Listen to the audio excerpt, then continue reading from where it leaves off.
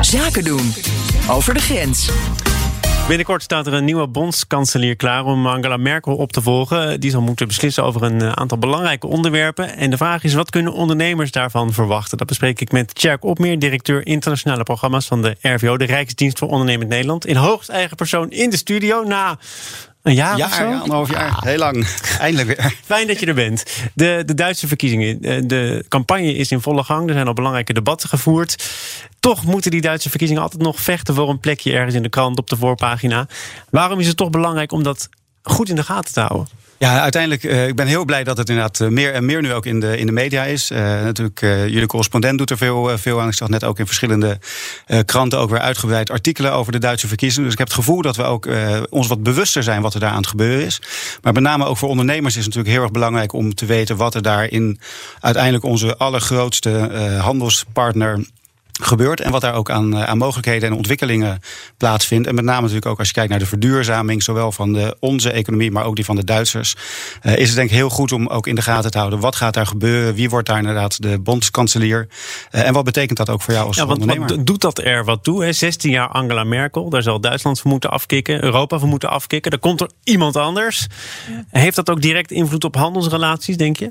Ja, het is ook altijd de vraag van, is het heel direct? Maar ik denk wel dat als je kijkt naar de verkiezingsprogramma's en de nuances die daarin anders liggen, zeg maar ook vanuit de verschillende partijen, dat je daar wel zal zien dat daar uiteindelijk ook natuurlijk ander beleid gevoerd gaat worden en dat effect heeft ook voor de ondernemers die daar uiteindelijk natuurlijk ook moeten kijken wat betekent dat voor hun.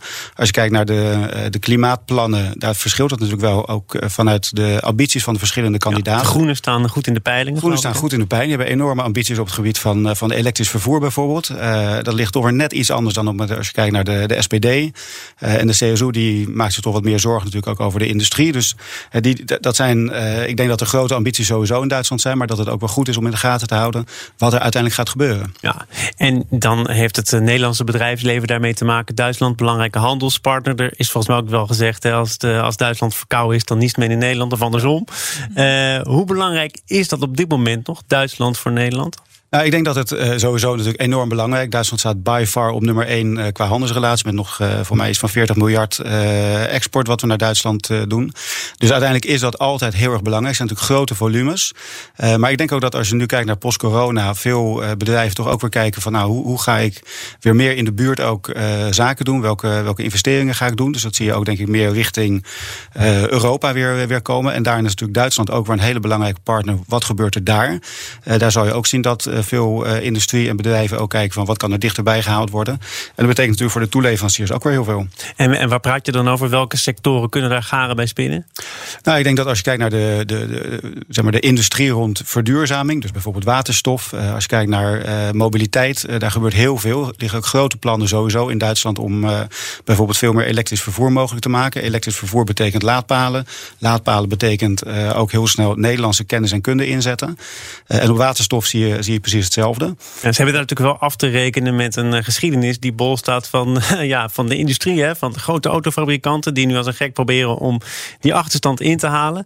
Maar die beweging is wel onmiskenbaar. Dat gaat gebeuren. Ja, die gaat zeker gebeuren. En dat betekent voor mij ook dat het voor Nederlandse ondernemers interessant is om daarop in te spelen. Te kijken van welke ontwikkelingen zie je daar en wat betekent dat voor ons. En daar zie je dat zeker heel veel toeleveranciers, maar ook heel veel kleine bedrijven, ook in de digitalisering. Nou, dat is ook een mooie sessie ook op de radio laatst over geweest.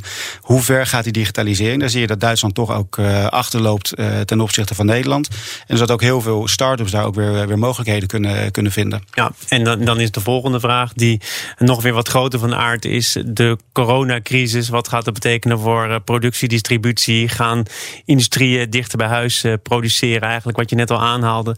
Dat kan ook echt van groot belang zijn in de verhouding tussen die twee landen. Ja, absoluut. Als je kijkt naar de logistiek, zeker in Zuid-Duitsland zie je natuurlijk dat er enorm veel logistieke bedrijven zijn. Die moeten ook kijken van hoe ga je dat anders inrichten? Hoe ga je ook die productie die mogelijk ook dichterbij komt, hoe ga je daarop inspelen? En die hebben natuurlijk ook weer hele slimme technologie nodig om de handling snel te doen. En daar hebben we weer Nederlandse bedrijven die er weer goed in zijn.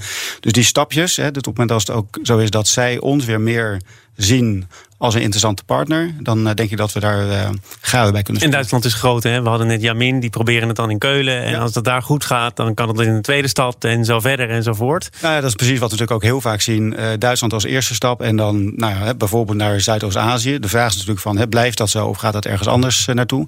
Maar dat het ook een heel interessant land is om de eerste stappen te zetten en daarna weer verder te gaan. 23 september, belangrijke datum? 23 september, Duitsland Business Day, om over al dit soort dingen verder te praten en informatie vanuit RVO ook in te winnen en met elkaar in contact te komen. Absoluut. Tjerk, goed dat je er was. Tjerk Opmeer, directeur internationale programma's van de RVO.